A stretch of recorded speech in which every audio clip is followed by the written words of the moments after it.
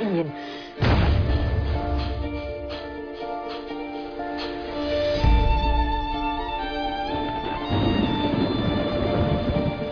Entzun aldu dinori falta ote zaion niskatu bat. Eskatu bat? Ez daukat izenik ala. Amaia, izan politxa dugu, ez da? Bidari bat gertatu dela entzun diat. Ikustea zeukeat. Nola igoa izorra?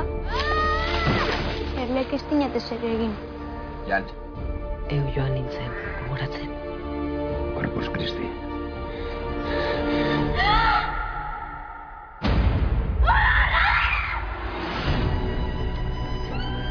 Sí. Gerua la deabrua. Badaukazu deabru bati laguntzea. Beltatuko dira zuken oso nidana. Jorekoia izan zinen! Ez mazaztu bakarrik utzi. Beti izanen gara elkarrekin. Beti. Beti enbora egiak.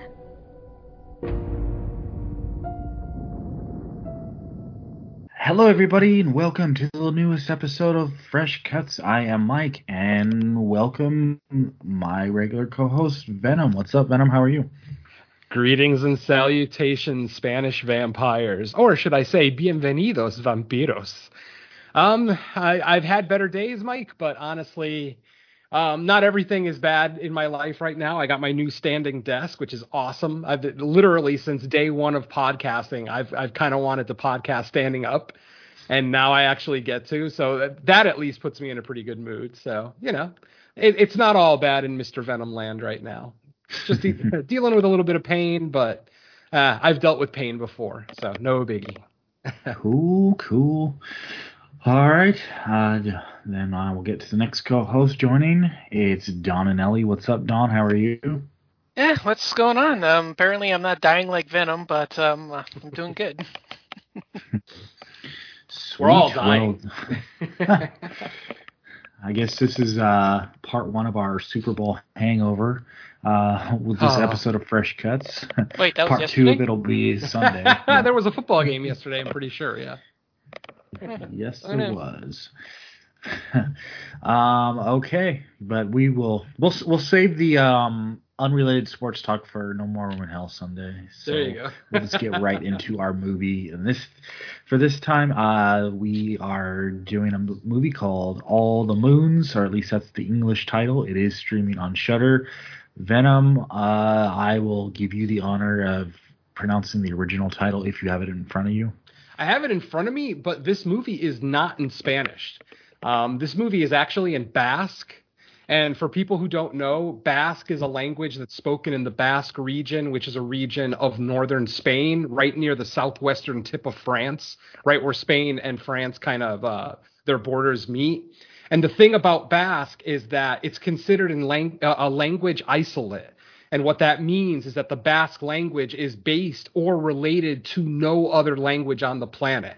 As most people know, languages are based on like Roman or Latin or something like that. Like most languages, you can trace their roots.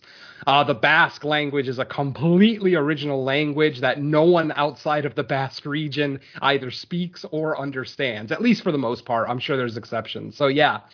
So my best guess at the title for this movie is Ilargi Guztiak, and which doesn't sound Spanish to me in the slightest. Yeah, I'm not picking up Latin roots on that at all. No. Yeah, and given that this is somewhat of a period piece, is that region still speaking it to this day? Yes, the Basque region is still there. They still speak it. It was more prominent during this time, like the 50-year stretch of this movie, or 60 years actually, that this movie kind of encompasses. But it absolutely still exists. And man, I should have actually looked up some videos to see people, like modern day people speaking it, just to see if it sounds the same as in the movie, because, you know, potentially they could have done some research and had like a version of the Basque language that's from the 1800s. But unfortunately, since I've been dealing with some pretty nasty pain, I'm just gonna say, yeah, still exists. I did look it up, and the country is still there. It's not a literal country. It is a region of Spain, so it's not its own standalone country. It's called the Basque Country, but it takes up a small part of northern Spain and southwestern France. So there you go. Okay. Yeah. All right. Well, we will get into the movie then, and it on IMDb, the synopsis goes as follows. In late 19th century, a little girl hurt by a bomb at the end of the Third Carlist War is saved by a woman who brings her the eternal life. The eternal life. All right. I guess we will get right into general thoughts then. So, Venom, what did you think of All the Moons? This was an interesting movie. It's not a very action-packed movie. It's solidly a vampire movie, but it's definitely kind of taking a different look at the vampire mythos, because, you know, we're following a 10-year-old girl who was kind of turned into a vampire to save her life. We'll get into that when we get to the walkthrough, but and she doesn't really understand what's happening to her. I mean, it's not likely that a 10-year-old girl in 1876 is very averse in vampire lore. So, you know, it definitely comes off like she's not very understanding of what's happening to her. So it is a very slow-paced movie. That'll be the first warning I give people that might think about checking this movie out. It is an hour and 40 minutes, and it feels like an hour and 40 minutes. It is a very slow-paced film. You get a little bit of action right at the end, and I mean a little bit. It's definitely very dramatic. It's very much a dramatic film. I wouldn't go so far as to call it a character study at all, even though the film does follow our main girl, who's Amiya is her name, and we're not even sure if that's her real name. That's the name that her adoptive father gives her, but we'll get into that in a little bit. So basically, we're following Amiya through about 60 years of her life, the 60 years after she is turned into a vampire. And of course, she doesn't grow, as, you know, is standard in vampire lore. She looks like a 10-year-old girl the entire 60 years, while everyone around her is aging normally, which adds, like I said, a little bit more of the drama to the film to actually see this little 10-year-old girl who's actually 60, you know, weeping for, you know, the humans that she loves who have passed away and things like that, and then getting some sort of revenge at the end of the film, if you will. Once again, we'll save that for later on. So, I mean, ultimately, it's a beautiful film as far as its filmmaking goes. It's very gray, very drab. It definitely makes you feel like you're in a war-torn country. The film actually starts and ends with a war. The film starts with the Third Carlist War in 1876, and then it actually ends with the beginning of the Spanish Civil War in 1936. So you've got a nice 60-year stretch there that we're following Amaya's kind of little misadventures, if you will. But like I said, folks, very slow-paced, very dramatic, but if you can appreciate good performances, I think the actress, whose name I'm not even going to attempt to pronounce, the girl who played Amiya, I think she did a great job. She's, you know, she's really good at expressing emotion with just facial expressions. In fact, there's probably a good 10 to 20 minute stretch in this film that she doesn't speak at all after her quote unquote adoptive father kind of finds her in a bear trap that he had set. So, like I said, it's very slow, very much a look at war-torn Spain in the late 19th century, early 20th century. If that sounds like something that appeals to you, which it definitely does to me. I'm not going to say that this is going to be one of my favorite films of the year. It definitely will not. I did enjoy it. It's not anything that I can really praise for its horror elements. Like I said, it's very much a drama. IMDb even calls it a drama fantasy, and I will absolutely agree with that. There's very little actual horror in this film, but despite all of that, I think there are some things that horror fans can take out of this. I just don't think a lot of genre fans are going to walk away from this saying, oh, this was great. You know, this is something that's going to, you know, potentially be in my top 10 at the end of the year. But there's still a lot of quality to this film, mostly with its filmmaking and its performances. So, yeah. Thumbs up from me. Like I said, I am a Spaniard. I love Spanish horror. You know, I saw a lot of similarities between this and The Wasteland, which is another Spanish horror film that we looked at earlier this year that is very much kind of a metaphor for the horrors of war. So it seems to be a theme that we're getting, which I am not complaining, mind you. But like I said, hardcore genre fans might not gravitate to these types of films. But overall, I enjoyed it.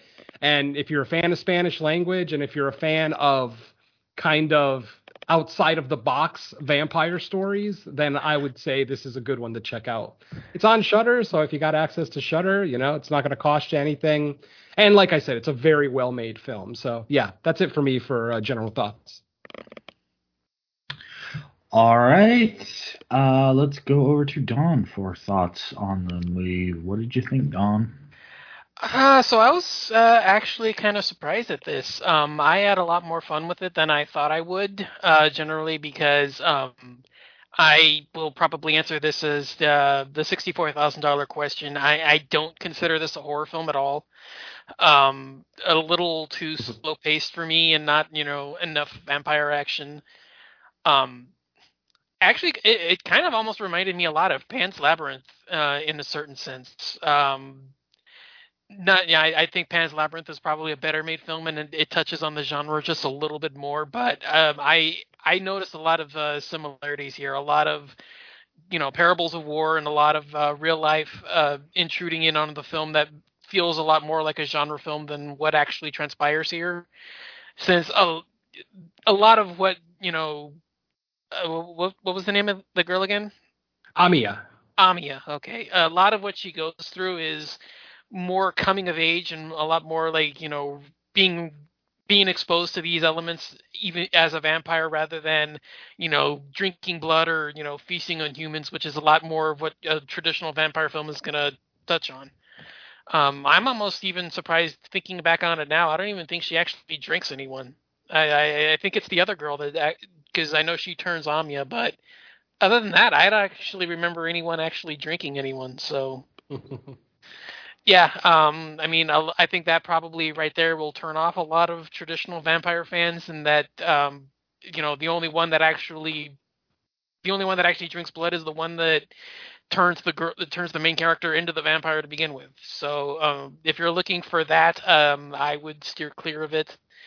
If you're looking for drama fantasy, I do agree with the assessment that that's sort of where this movie lies. In that Pan's Labyrinth kind of a mode, I would definitely recommend this one. But even still, I didn't mind it. I do agree it's well made. I do like a lot of the way it looks. The atmosphere feels really real, like lived in and very realistic, I would imagine, for the time period. But yeah, my main criticism, it's not really much of a horror film. I doubt I would have watched this if we weren't doing this for the show, but yeah, I can't say it's going to be a great film for everyone, or it's going to be something that they're going to be wanting to look at, but, we touched on Pan's Labyrinth. I think that's, a very apt comparison. They both deal with the same issues. I don't remember time periods, but I think there is probably some overlap just knowing what I know about what went on in Spanish history, which is admittedly very little, but yeah, consider me more impressed than I usually am for these kinds of films, but not necessarily one that I'm going to say is a true genre film. So I'll probably just leave it at that because I don't have much else on it. You talked about how it reminded you of a little bit of Pan's Labyrinth. I actually have here in my notes how much it reminded me of both Titane and Let the Right One in specific scenes, mind you, maybe not the whole thing, but Titane, you've got an older gentleman who lost a child who takes in another child to kind of replace that one. So, that's very much a parallel in this one. I wouldn't have made it since I haven't seen Titane, but gotcha. Yeah, I wouldn't have made that one, but since you said Let the Right One in, I definitely agree. Vampire relationship, Yep. Mm-hmm. Yeah, definitely. I can see the parables now that you said it. I was just going for general atmosphere and like the storytelling aspects with Pan's Labyrinth, but no, you say Let the Right One in, yeah, that makes a lot of sense. Yeah, that specific scene when she's walking around, like after that day at church when she's actually walking around with her little friend. Yeah. That just rubbed me as let the right one in completely. Oh yeah, no, I can definitely see Mm-hmm. Eli. I can definitely see that as like one of the scenes of Eli running around in the in the courtyard of the town square. Yep, exactly. Yeah. No, you say that now, I can see it. But Mhm. I mean, Pan's Labyrinth meets Let the Right One In. Yeah, I'm good with that. 2 great movies. Yeah, not a problem there. All right, Mike, what do you got? Yeah, Mike, your turn. So yeah, going into general thoughts, I was actually kind of most interested to see what Don would have to say about it, because while I quite like the movie, it comes off as a movie to me that might not satisfy the horror appetite of a good section of the horror community, and so I'm actually kind of surprised in a good way that Don liked it, like more than I thought he would. But generally speaking, yeah, I like the story here. I feel like it's one of those movies where it gives us just enough vampire stuff to, we get little reminders thrown in throughout the story that like yes, we're dealing with a vampire. I think that's kind of what kept me going, was there's just enough hints. I mean, it's probably we're gonna talk about it in the walkthrough, but yeah, there was just enough that kept me going. For it's like, all right, so where's the massacre? Where's the 2 of them are gonna she's gonna teach her how to be a vampire by slaughtering like a bar or something. Mm-hmm. I mean, I was waiting for something like that, and it teased me just enough to where I was like, all right, now is this the massacre scene? Is this the massacre scene? But yeah, go ahead.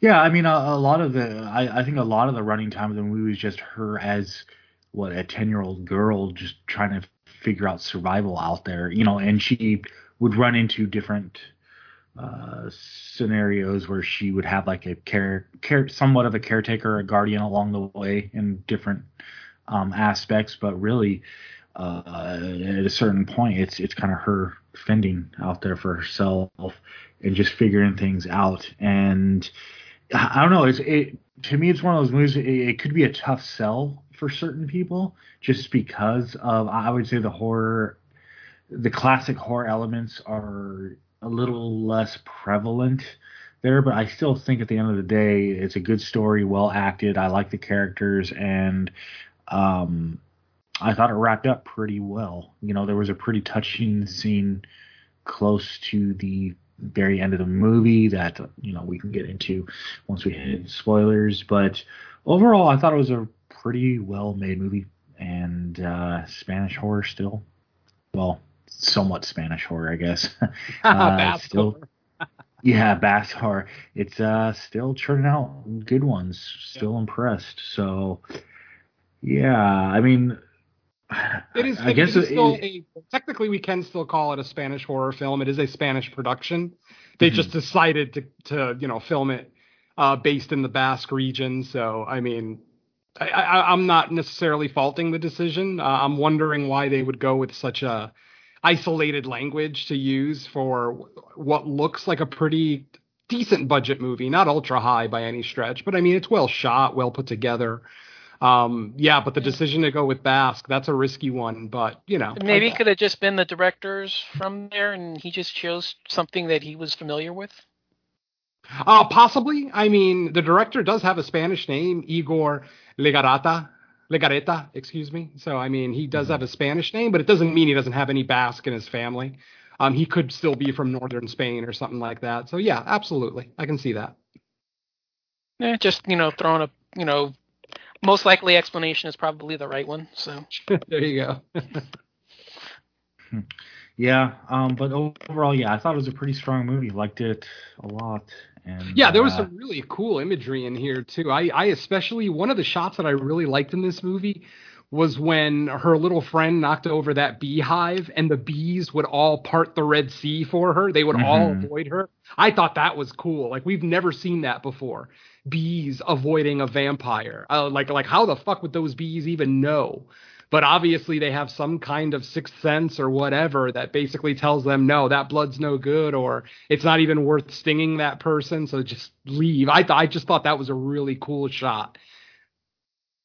Yeah, for sure. Yeah, that was That was definitely just good imagery. Like the whole way it was shot was pretty cool, especially once you kind of pick up on what's going on with the bees parting. That was really cool. Yeah. And even I like the dialogue that followed that scene where she asks her little boyfriend, you know, are you like the bees? And then he never really gives her an answer until 30 years later. But that's for afterwards. Yeah. I appreciate how she's trying to navigate and figure out exactly what's going on with her, because I think from the time that she's kind of saved from, you know, her injuries, or I guess you could say likely death, I think was what was applied, that you know, no one really just comes out 100% just says what's going on. It's implied. There's obviously reasons to believe what's happening, but they're still almost kind of or she's still almost being treated just like a normal girl trying to live in these times. And I thought that was kind of a cool aspect of it too. Yeah, because she develops a tolerance to something that usually, you know, is detrimental to vampires. I'll save it for the spoiler section, but because she develops a tolerance over the first 10 years, it makes it easier for her to kind of walk amongst the humans and maybe not have to deal with those accusations all the time, you know. I thought that was kind of a cool original little thing to do too. It kind of rubbed me the wrong way the first time I saw it, but as the movie went along, I was like, okay, I guess I can accept it. And then once we get the actual ending, it almost brings the whole thing full circle, which, you know, totally worked for me. So yeah, let's get into this, shall we? Let's do it.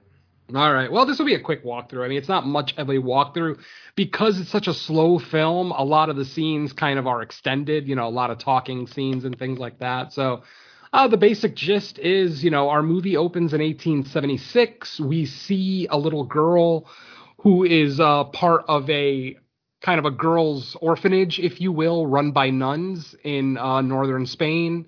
Like I said, it's 1876. The movie lets us know that it's the end of the Third Carlist War. If anyone is interested, the Third Carlist War happened during 1872 to 1876. And it's a war where two factions were trying to get control of Pamplona, Spain. For various reasons. You know, King Philip V was involved in this, Queen Elizabeth II. You know, so, I mean, there's a deep story here. I would say look it up if you're interested in, you know, old wars. But it is basically a war for control of one particular town in northern Spain. Very much like, Cinco de Mayo. A lot of people think that Cinco de Mayo is Mexican Independence Day. It's absolutely not. It's just a commemoration of a single battle that occurred in a single town in northern Mexico near the Texas border. I forget the exact town, but, you know, so that's the misconception there with Cinco de Mayo, that, you know, kind of could be, you know, because this thing is called a war, and it was a war. I mean, there was an absolute you know, warlike effort to take control of Pamplona. But, you know, war might be a little bit of a misnomer, at least based on what we look at as war. I mean, because this thing wasn't the World War II or anything, you know, Vietnam or Korea, anything at all like that. But definitely a centralized, kind of localized war for control of this one town. So there you go. That's your history lesson for today. So, like I said, the opening scene, we see these girls at some kind of girls' school or orphanage run by nuns. A bomb or something hits the church or the building that they're in. I think it's a church. They are all in the basement hiding from the action, but unfortunately a bomb does end up going through the ceiling and killing everyone in that room except for our girl, the girl that we're following. What we see a dark figure dressed in black, like in a black shawl or blanket type thing, basically walk up to our heroine and say, I can save you, but you really have to want this. Now, this is one of the problems that I had with the film, is that And obviously, as a horror movie viewer, you know already this girl is kind of screwed because she's going to be a 10-year-old girl the rest of her damn life. But the vampire doesn't say that to her. She basically just says, I can save you, I can heal your wounds, but you'll have to really want it, like from the bottom of your heart. Yeah. I think that's irresponsible. Well, it's an interesting decision because usually similar scenarios have happened in other movies, but usually they'll kind of like dangle the carrot, but also tell them like, however, if you do this, just know that blah, blah, blah, blah, blah. And then they make their informed decision. But this one, it's like, well, you're telling a dying person that they really want to want to survive. And it's like, well, who's not going to say yes? Obviously. Yeah. I mean, it's very similar to what Louis did to, Anna Paquin's character in Interview with the Vampire, basically turning her into a vampire as a child, but you not mean Kirsten Dunst? Kirsten Dunst. I'm very sorry. Thank you. I haven't seen that movie in like 20 years. All white girls. I haven't seen it forever. No, but I mean, it's very similar to that. He kind of turned her into a vampire to save her life without telling her you're going to be a 10-year-old girl the rest of your damn life. And of course, we get that famous scene later in Interview with the Vampire where she has a complete meltdown because she understands that I'm 10 for the rest of my goddamn existence. So yeah, instantly that makes me not like this vampire in our movie, All the Moons, to not tell this girl, because at least let her make an informed decision. Yes, she's 10, she can't make a decision like an adult, but at least let her know I can save you, but you're going to be 10 the rest of your life. Are you okay with that? So, a little bit of an issue there, but nothing major, obviously. In this world, too, this vampire kind of explains to our little girl that you can only turn one person into a vampire. That's something a little bit new to the vampire lore that I've never heard before. Yeah, so I was gonna bring that up, too. I've never heard of anyone only being able to turn one. Exactly, And the funny thing is, too, is that you don't turn them by biting them in this movie. You turn them by having them drink your blood. I mean, I know that's that's usually the trope is I bite you, but you drink from my wound. I know that's the traditional trope. So yeah, to bring up the concept, but then also to skip the I'm going to bite you factor. I think it's pretty unique and pretty clever. Yeah, absolutely. I will definitely give the movie its props for the original, thoughts that they brought to the film and to the vampire lore. Like I said, anytime I can see something new in a horror film that actually works, I will absolutely accept it. So yeah, very, very cool decision there. So like I said, after being turned into a vampire, unfortunately, that very first night of our girl being a vampire, the vampire coven, which is very small. It's only about 6 to 8 vampires living in this coven. But basically, they end up getting attacked by the villagers. The villagers come through and they basically, torch all the vampires, or they just pull them out into the sun, pulling their blankets off and letting them die from exposure. The woman, the vampire, who I think... I do like that blanket gimmick, though. Yeah, the fact that they can actually go out. Yeah, that's not something wholly original. We've seen it before, but it is kind of cool, especially in that time period where like things like sunblock and sunglasses don't exist. They're just kind of using what they have. And I would never think a blanket could completely block out the sun, but that's what they were implying in the movie. So I'm okay with it. So yeah, basically we see all the vampires scatter, all of them covered with blankets. Some of them are caught and have their blankets pulled off. The female vampire who turns our little girl ends up getting shot and falls off a cliff. And that's the last time we see her, for a bit. And our little girl, ends up escaping. She just runs away, runs, and she basically finds a cave. Basically that next morning, when the sun comes out, she realizes that the sun is hurting her, pretty badly. So she finds a cave that a ferret is living in. She ends up killing the ferret, drinking the ferret's blood, and then spending the next 10 years in this cave. Yes, 10 years go by. Of course, she hasn't aged at all. She's obviously way dirtier than she was. And the thing is, too, is I was really careful to kind of look at things like the length of her hair and the length of her nails, and they were absolutely uniform throughout the whole film. So that was pretty cool. And in that 10 years, and this is what I was talking about earlier during the non-spoiler section where I said she develops a tolerance. What this little girl does is over the 10 years that she's living in that cave, every morning when the sun comes out, she'll go to the entrance of the cave and she'll stick out a different body part of hers. Obviously, she starts with the hands. She does her feet. She does her back, her face. And she does this every morning. I'm not sure if this is just something to kind of preoccupy her time or if she has some kind of plan. I don't know what a 10-year-old could possibly be planning. Well, at this point, she's 20, I guess, mentally.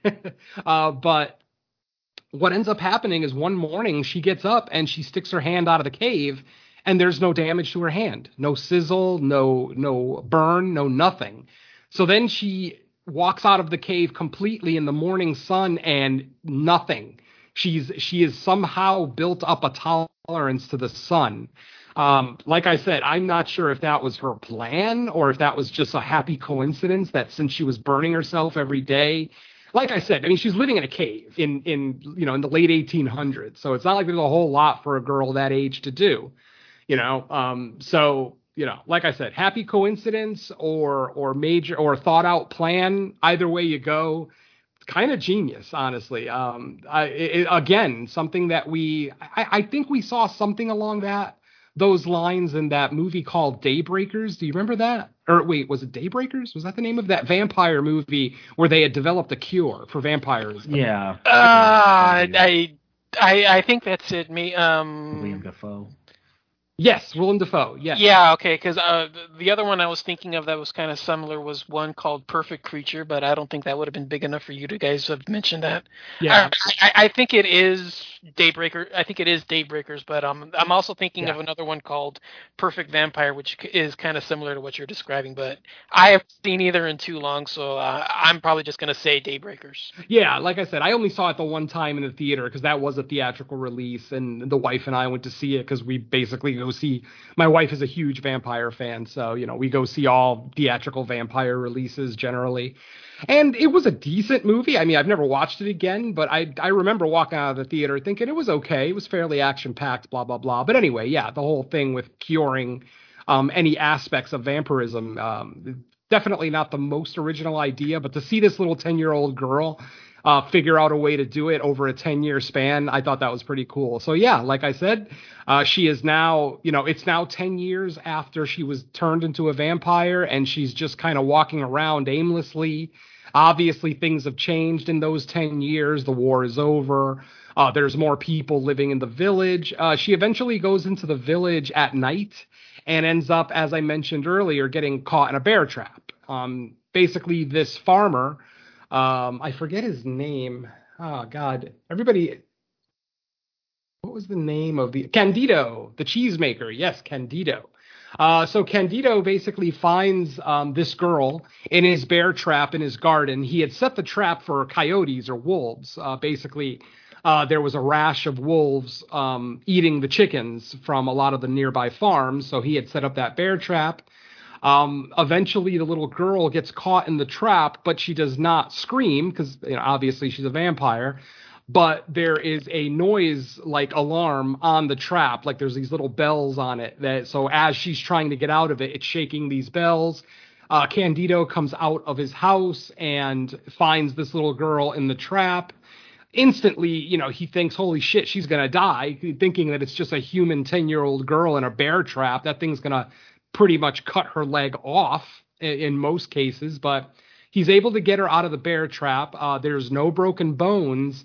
And the wounds on her legs are not bleeding. They're open sores, but they're not bleeding. It looks like it's already starting to heal. I'm not sure if Candido makes the connection right away. It doesn't seem like he does, but maybe he does, and he's just kind of being coy about the whole thing. But what ends up happening is the next day, he goes on his cheese run, if you will, since he is the local cheesemaker.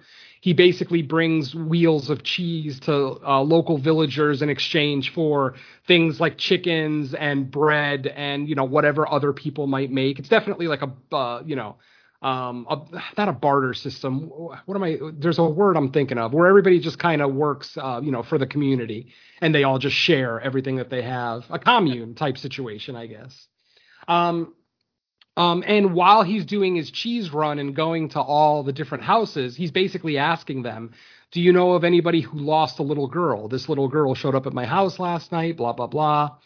And obviously no one in the town knows what's going on, but the people in the town start talking about how great it is that he found this little girl, because as it turns out, and here's the connection to Titane I was talking about. As it turns out, Candido lost his wife in childbirth, and then he lost his daughter as a teenager in some sort of accident. I'm not sure if they really get into it in the movie, but basically she ends up dying at a young age, leaving Candido alone, and heartbroken. Obviously, he's lost the only two things that he cares about in his life.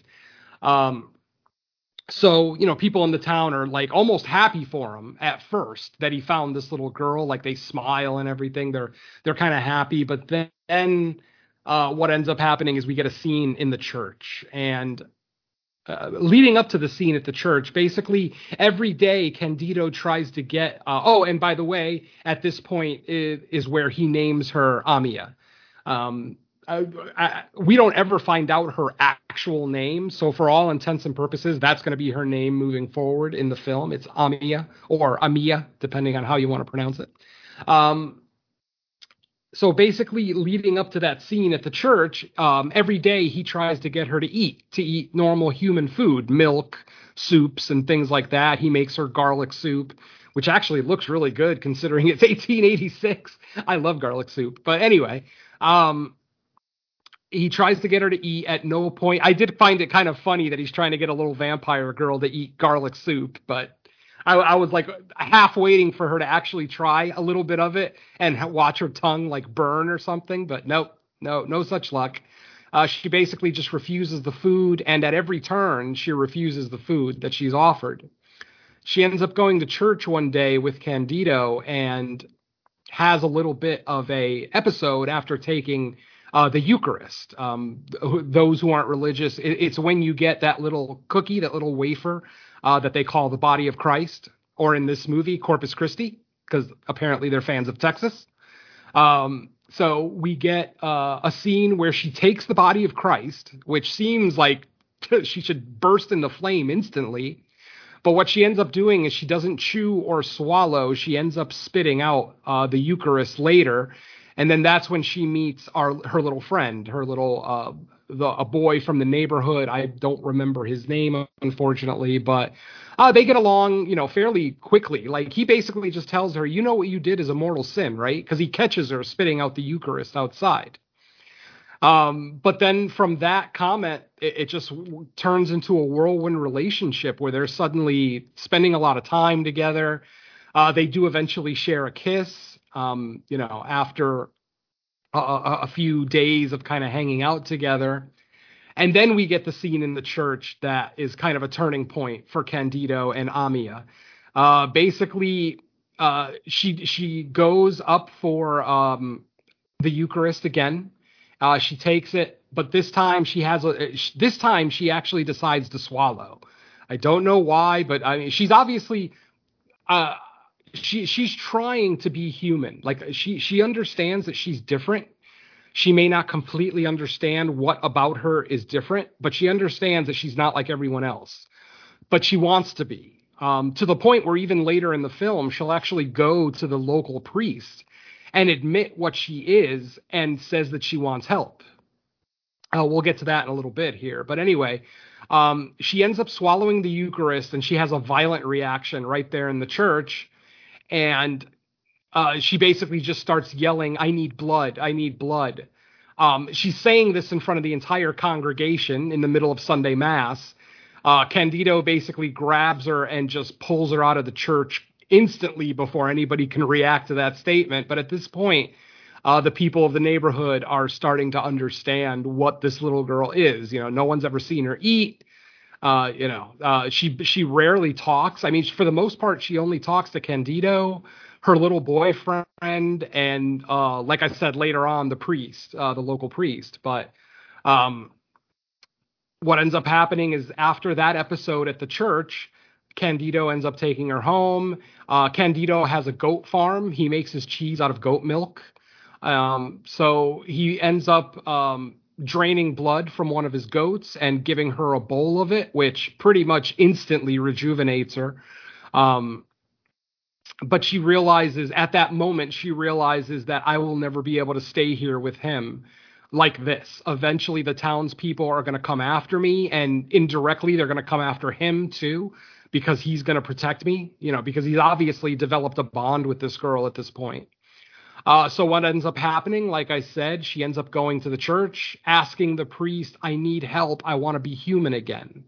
The word vampire is never spoken in this movie, which is one of the things I actually like about it. It's very obvious what she is, from the start. It's very obvious. But the fact that they don't really, kind of jam that concept down your throat is a welcome change. So, basically, what ends up happening is the priest and some of the other higher members of the congregation start performing.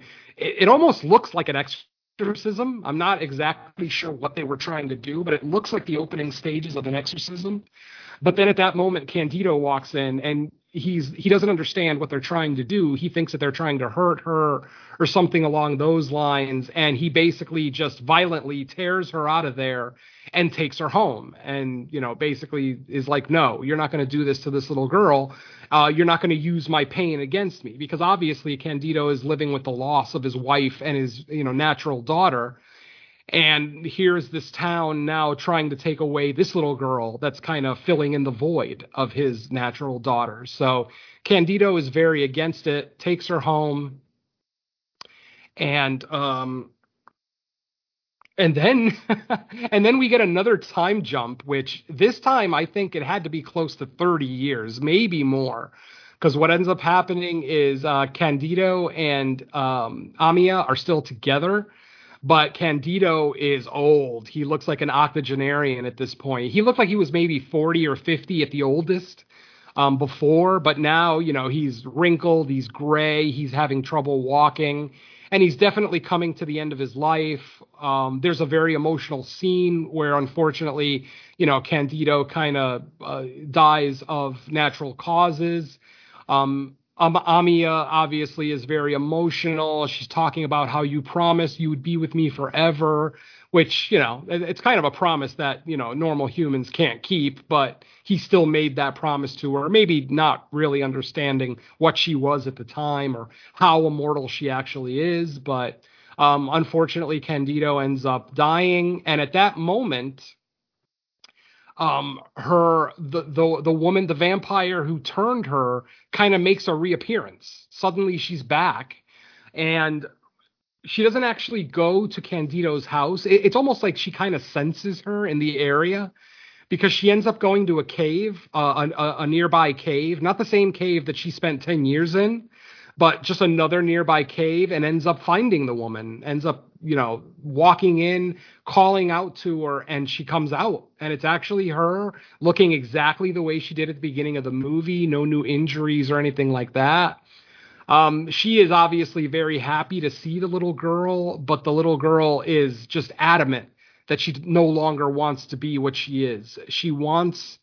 I think her exact words were, I want you to, give me your kiss again, because the way that she looked at it was the woman's kiss who made her into a vampire the first time. So her mentality is that if she does it again, maybe either A, she'll die completely, or B, she'll go back to being a human.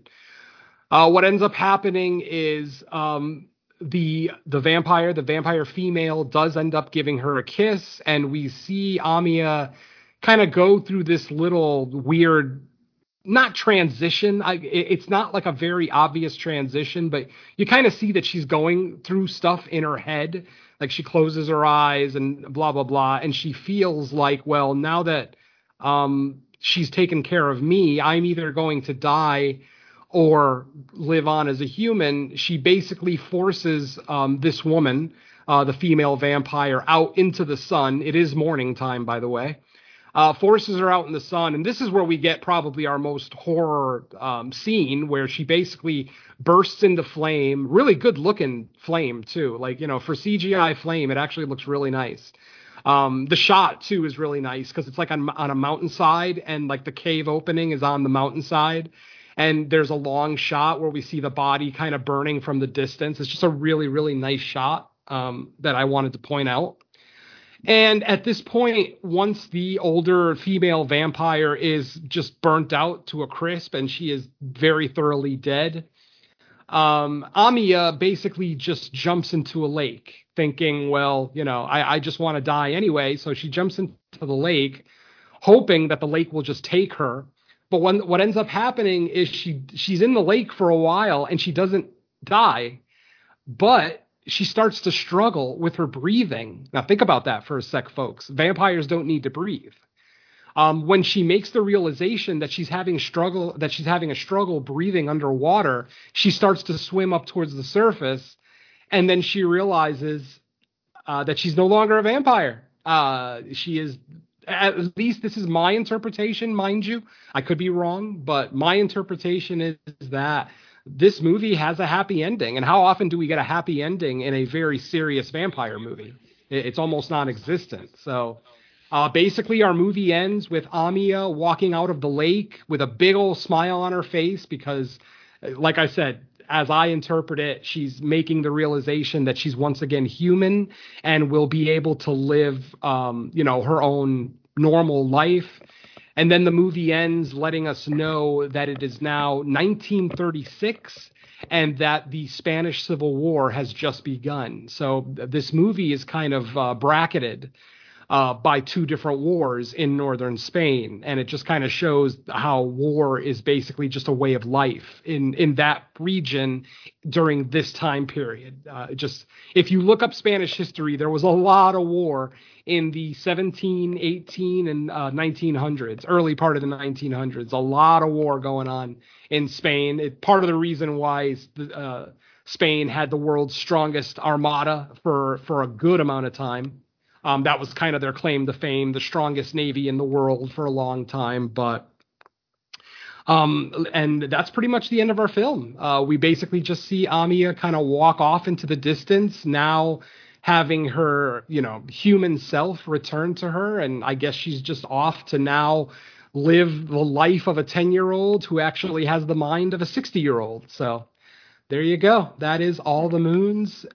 Technically 2020 in Spain. It was released on Christmas Day in 2020 in Spain, but we just got our release here in the US thanks to Shudder last week. So it'll count for our 2022 list. And there you go. It's a very subtle movie. As Don mentioned earlier, not a lot of action, not a lot of horror set pieces. But it's a really, really good story, in my opinion. It's a nice story with a lot of originality that it gives to the vampire lore. And like I said, that happy, almost hopeful ending is just very refreshing for a vampire movie.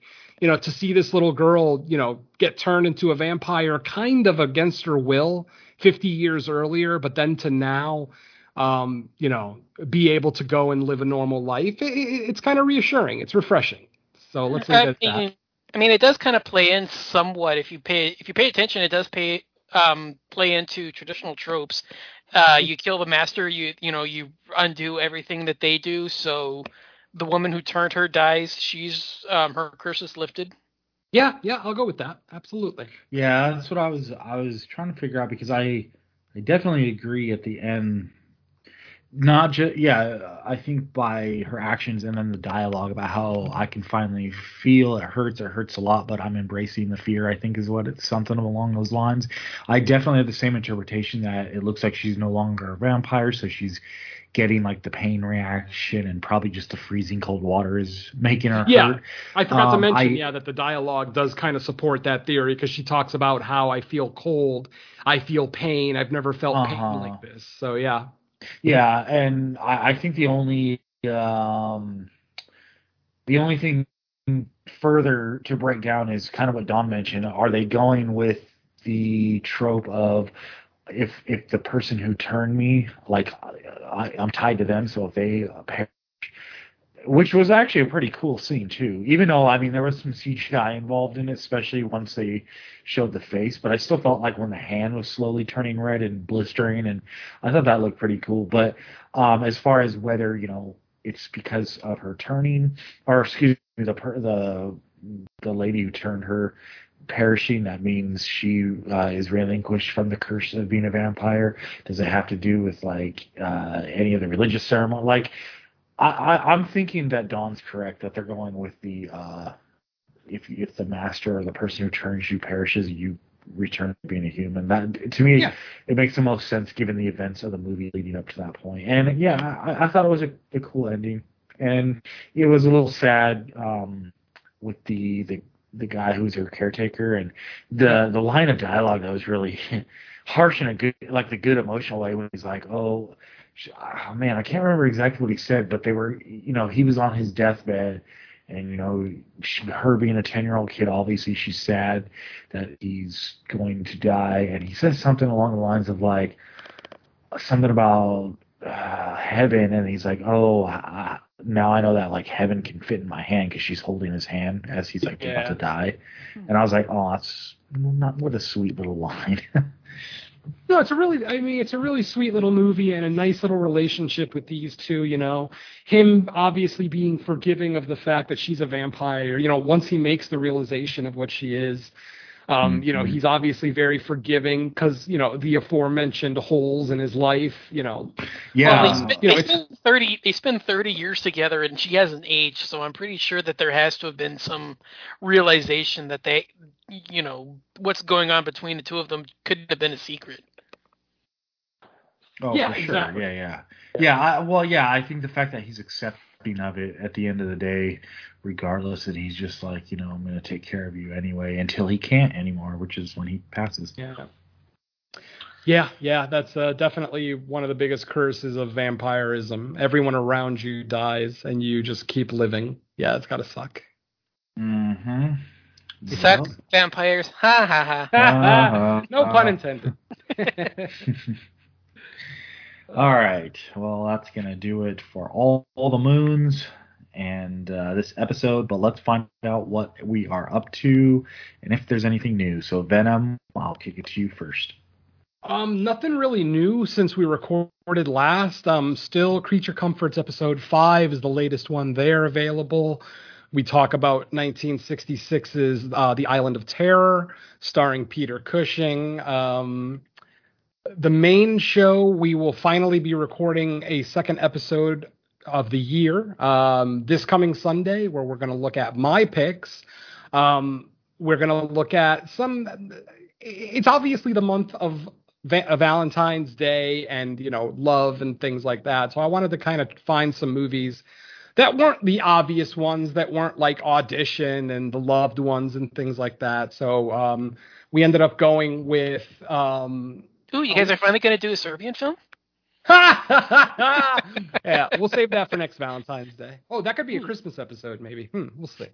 But yeah, we're going to go ahead and take a look at A Girl Walks Home Alone at Night from Iraq, and Thirst, which, I love Thirst. So that's going to be, the story of a priest who gets turned into a vampire. Oh, how satisfying is that? So yeah.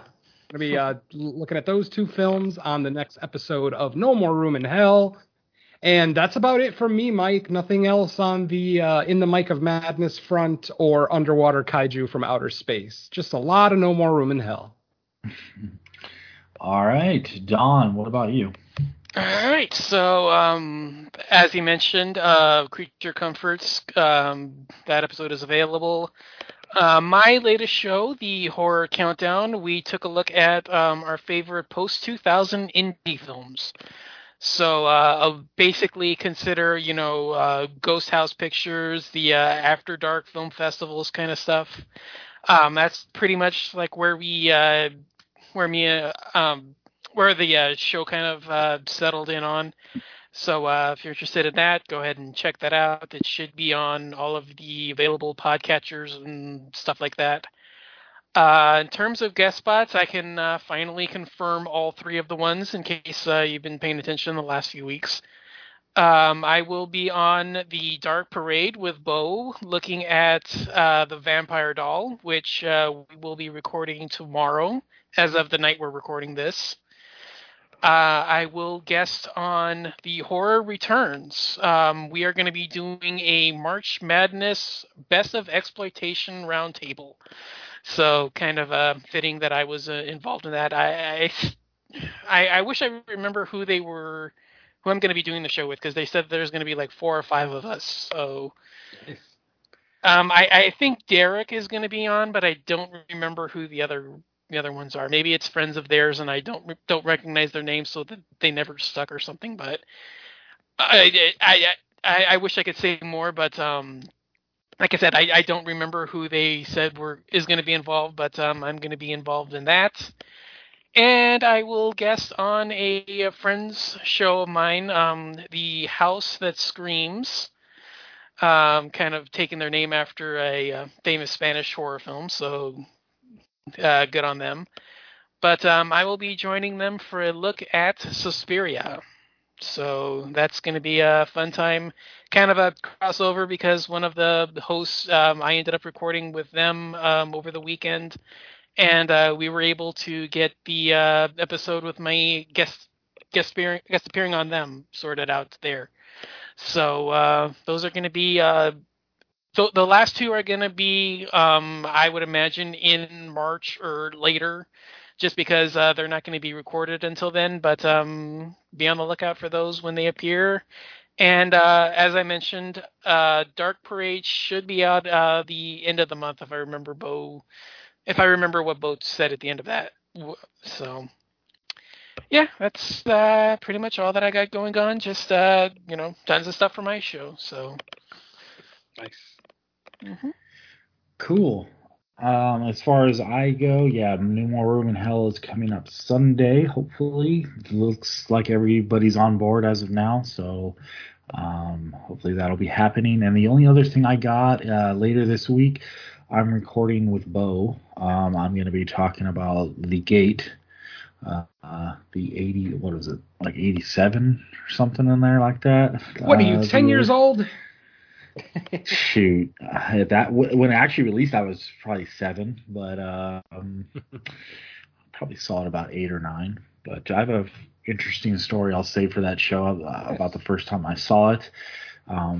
But yes, I'll be talking about that for I believe it's for the Dark Parade.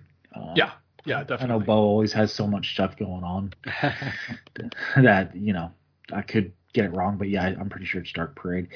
And other than that, I have a pretty clean slate as well. 2022. I'm trying to keep it from being overwhelming at this time, with all the family stuff I got going on all the time. But as far as Fresh Cuts goes, I think we're going to be doing VOD again. Is there anything coming out this Friday? Yeah, I think we're going on down to Texas. Oh, the Netflix That's Texas this week, yep. Chainsaw Massacre. Yep, Okay. Thursday, right? I believe so, yeah. Thursday or Friday, yeah. Yeah. Because I had originally seen something called The Privilege that dropped on Netflix yesterday, actually, that I was going to bring to the table. But then when I saw Texas Chainsaw is out this week, that's kind of a no-brainer. Yeah. Yeah. If it's this week, yeah, I'm pretty sure that's going to be, as he mentioned, a no-doubter. Yep. For sure. So get your barbecue and chainsaws. It totally spaced in my head that was this week. So, yep. And correct me if I'm wrong, but this is like a retcon sequel, right? A direct sequel to the original. Direct sequel to the original. Yep. That'll be interesting. We'll see. Yay. We'll see how they handle it. Such an original concept. Yeah, where have we seen that in the last couple of weeks? Yeah, I'm just curious because it's like, if it's a direct sequel to the original, I hope it's just not like laser focused on just Leatherface. That's like my biggest fear. But I don't know. It gets a chance with everything else. I can't say I was too impressed with the trailer I saw, but that doesn't always mean anything. You can't 100% go by that. So yeah, it's going to get a chance just like anything else. So yeah, next week we'll be talking TCM sequel, I guess. Mike, I assume you watched the game yesterday, right? Oh, I did. Yep. Did you see the trailer for Nope? Yeah, I had actually. So I think was it Friday? It might have dropped earlier in the weekend, yeah. But people know I don't watch trailers, but it was the Super Bowl and it came on, and I didn't feel like changing the channel, so I just watched it. But the thing is, that's how you do a trailer. Oh, they cut it great. The way they don't give you any information. I loved it.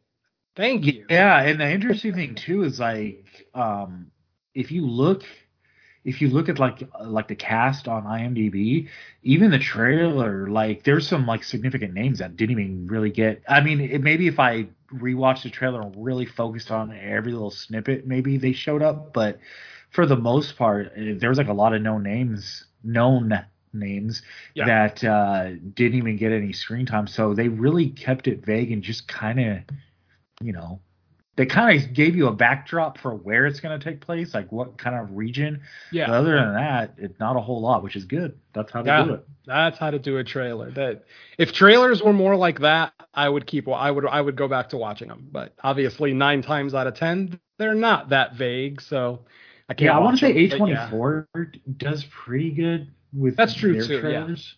Yeah, very true. So yeah, I don't know if they outsource them or if they handle it in-house, but whatever they're doing, keep doing it. Yep. So yeah, all right. Well, we will be back in a week. So thanks everybody for listening. Let's say bye, listeners. Buenas noches, señoras y señores. Later. Peace.